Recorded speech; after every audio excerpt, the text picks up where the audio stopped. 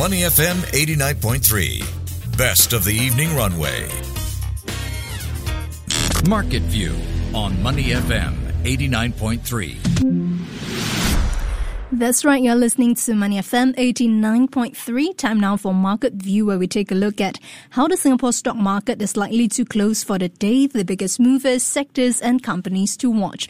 But as always, a quick recap of how we started. Well, Singapore shares fell at the open today following overnight losses in global markets. Now, that's especially as US consumer inflation slowed less than expected. In early trade, the Straits Times Index down 1.2% to 3,103 points after nearly 72 million securities changed hands in the broader market. Closing numbers are still firming up, but here's what I have on my screen. The Straits Times Index down 0.06%, and we're looking at 3,140 points. In terms of value turnover, that's 1.23 billion Sing dollars. The gainers trailed losers 270 versus 282. Top 5 movers by value, we've got here DBS, OCBC, Singtel, UOB, and SIA. Heavily traded securities, Seatrim, Rex International, and Thai Beverage. Now, in terms of companies to watch, we do have CapitaLand Investment. It set up a new lodging private fund with a target equity size of $600 million. Now, elsewhere from Rex International being the hot stock of the day to Rakuten Bank's shares surging almost 13%. Corporate headlines are in focus. Also on the table today, chipmaker GlobalFoundries Q1 forecast and news of Walmart reportedly in talks to buy smart TV manufacturer Vizio for over $2 billion. Now, joining me on the line as we unpack the developments is Toby Gresham, Investment Counselor Team Lead at Citi Private Bank. Toby, welcome. Hi, TNTN. Great to be on. Right, Toby, let's start with the Singapore stock market as usual. How has the STI fared so far today after US inflation numbers and also securities market turnover value on SGX increased 8% on the monthly basis in January? Any surprises there? Not really. I mean, the US overnight really set the tone, and we saw a hotter than expected inflation data print. And a lot of that was down to sort of the shelter component, which has rebounded, and also a degree of healthcare creeping up too. So, you know, the market in Asia does tend to look at the lead from the US. And immediately what we've seen is Singapore 10-year bonds, they've jumped about 10 basis points and sort of mirroring what we've seen from the US Treasury side. So that takes us about from 3% to 3.1%. Now, what do higher rates impact? REITs. And a large component of the SGX are REITs. And so we've seen them amongst the losers today in the market.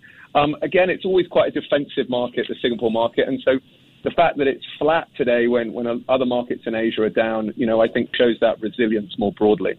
In regard to why the SGX turnover volume and that value, a lot of that's just seasonal, actually. I mean, January, a lot of people are getting back into the market and focused on it. And so we always see around January time versus December, you see that volume pick up. Right, and let's zoom in on some of the companies to watch. We've got CapitaLand Investment here, setting up a new lodging private fund, target equity size of $600 million. Now, it will be CapitaLand's second private fund focusing on service residence and co-living assets. Now, more broadly speaking, not specific to CapitaLand Investment, is this a good time to launch such funds given the high interest rate environment? Yeah, look, I think this is quite an interesting space here, and a lot of this is quite niche. I mean, it's looking at the service and co-living space, and, you know, it's focused on really quite high-growth cities. So this, for me, is really around supply and demand. And, you know, we've seen that tightness in some of the residential space, and that in turn, with new people and a lot of migration moving around, then residential and serviced accommodation as well as co-living, it is under increased demand, and occupancy has been very high. No surprises that, you know, CapitaLand are looking to build in Singapore, I think Bugis principally, and the Shibuya district in Tokyo, both in close proximity to the CBD.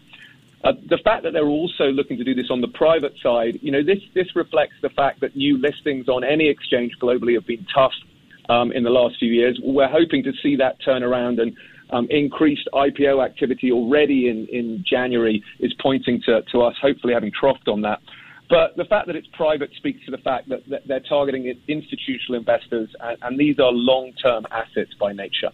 Right, and let's stay in Singapore. Toby, shares of Rex International down 10% today on heavy trading after the group warned of net loss for FY 2023.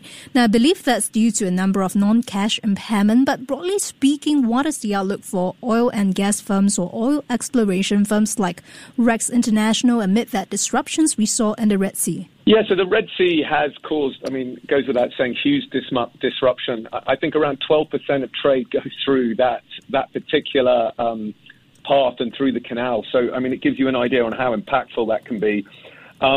If you look at the U.S. and oil and gas, I think year to date it's slightly down on the U.S. oil and gas sector, and that plays against the S&P up around 3.5%. Interestingly, though, we have seen oil prices, not that materially impacted by what's going on.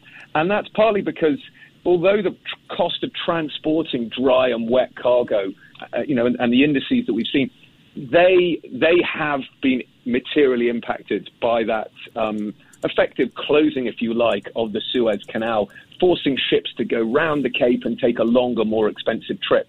However, the cargo that they're carrying around with oil and Brent prices, they remain sort of about $83 on Brent, top end of its range. So they haven't really broken out. Why is that? Inventories continue to be pretty high, especially in the US and globally. So as a result, you aren't seeing too much pressure on the supply side. So, yes, it's been impactful, but not really in the price at the pump when we go to fill up our cars as of yet. Right. If you're just tuning in, we're now in conversation with Toby Gresham, Investment Counselor Team Lead at Citi Private Bank. Elsewhere, Toby, Rakuten Bank's shares jumped the most in more than 4 months by about 13%, and that's after the Japanese online lender raised its annual profit forecast, a rare boost for its parent company. Now, what is the outlook for Japanese online bankers from now onwards, particularly when we look at the state of the Japanese economy and the likelihood of the BOJ moving away from its ultra-loose monetary policy stance? Yeah, so whilst all the other banks and central banks in the world are worried about inflation, after decades of deflation, the Japanese central bank, BOJ, is very much welcoming it. And there's been a lot of conjecture by the markets, not really if, but when they're going to relax this ultra-loose monetary policy stance. We've already seen some of their bonds creeping up in terms of rates. Now, any move by them, which we do expect that later this year they will rescind this policy, any sign of doing that is going to be a positive for the banks. It doesn't really matter if they're online banks or bricks and mortar. Hiking in rates is broadly going to see uplift in valuation and profits for the banks. Banks are always slow to pass on the benefits of higher rates to investors. And also, as a yield curve normalizes, they benefit from being able to get a higher return at the further end of the curve. And so, as a result, any move we see here is a positive boon for the Japanese banks, and certainly as a private bank, we're positive and supportive on the Japanese banking sector. Right, and further away, Toby, chipmaker GlobalFoundries is forecasting first quarter results to come in below market estimates. Now, I think it expects first quarter revenue to be in the range of 1.5 to 1.54 billion USD. Compare that against analysts' average estimate of 1.76 billion US dollars. And that's amid a so-called supply glut that's starting to show, particularly in the automotive industry. How apparent is this oversupply situation in the wider chip industry, though? Any concerns on that front? Yeah, so look, I think it's important to differentiate the issues faced by GlobalFoundries in their results, and they're very much focused around the automotive chip sector. And, we only have to think back a number of years ago, and there was a risk that the likes of Tesla couldn't get enough of these chips. And not surprising when we see this in markets, a lot of manufacturing focus and supply is put to that. And as a result, we're now seeing a glut of these chips out in the broader market. From that perspective, I think this is specific to the pricing pressure that they're getting in regards to this glut. And we can see some meaningful headwinds in the automotive chip sector going forward. I said it was important to differentiate because if you look at the handset story, we're actually positive in that regard into 2024. We see that having bottomed last year. And we also, I think when anyone talks around semiconductors and growth, they also think about AI-specific chips that continues to have a shortage and is a huge growth area. So, I think this is specific to this stock, but broadly in the semicon space, I think a lot of the headwinds are behind them, and we're sort of much more positive on the growth potential, especially for those chip producers who are more focused around the AI technology and data set chips that are required to look to grow out that particular theme.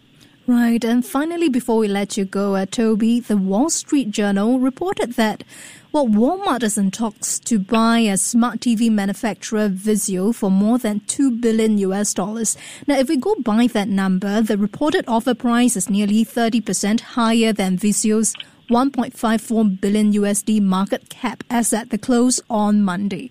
Seems to be a negative for other players selling smart TVs as well. So who are the biggest gainers and losers should Walmart become stronger in its advertising business, particularly with this integration of smart TVs? Yeah, look, I think this is really interesting because on the surface, this just looks like some, horizontal integration and looking to buy their own brand. However, what Walmart are really interested in here is the ability to advertise on this TV set when you turn it on and look to make a connection into their Walmart Connect and their online business. So it may be a 30% premium, but, I'm guessing if you can buy ad space, which is an embedded free cost, that's going to make it sort of cheapen the price paid. What's interesting is this is becoming an increased battleground for these large retailers in looking to try and buy market and consumer data and ad space principally. It's not a new strategy. If I think back with the likes of Microsoft, they used to sell computers which had their own operating systems and search engines in them. Subsequent Microsoft sold off that hardware business, but it is a tried and tested model. Their main competitor is always going to be Amazon. It's a behemoth, a gorilla in the room in terms of the consumer data and ad space. And we've even seen Amazon looking to take this a step further and buy up sports leagues broadcasting rights to allow them to take ad space. So, it's not surprising Walmart's done this. I think it's an innovative way for them to look to grab that ad space business as a potential revenue growth opportunity into the future. And we expect these trends to accelerate among the larger retailers as they look to compete with the growth in e-commerce going forward. All right. Thanks a lot, Toby. That was Toby Gresham, Investment Counselor Team Lead at Citi Private Bank. Thank you very much for joining us on Money FM 89.3. Before acting on the information on Money FM, please consider if it's suitable for your own investment objectives, financial situation, and risk tolerance.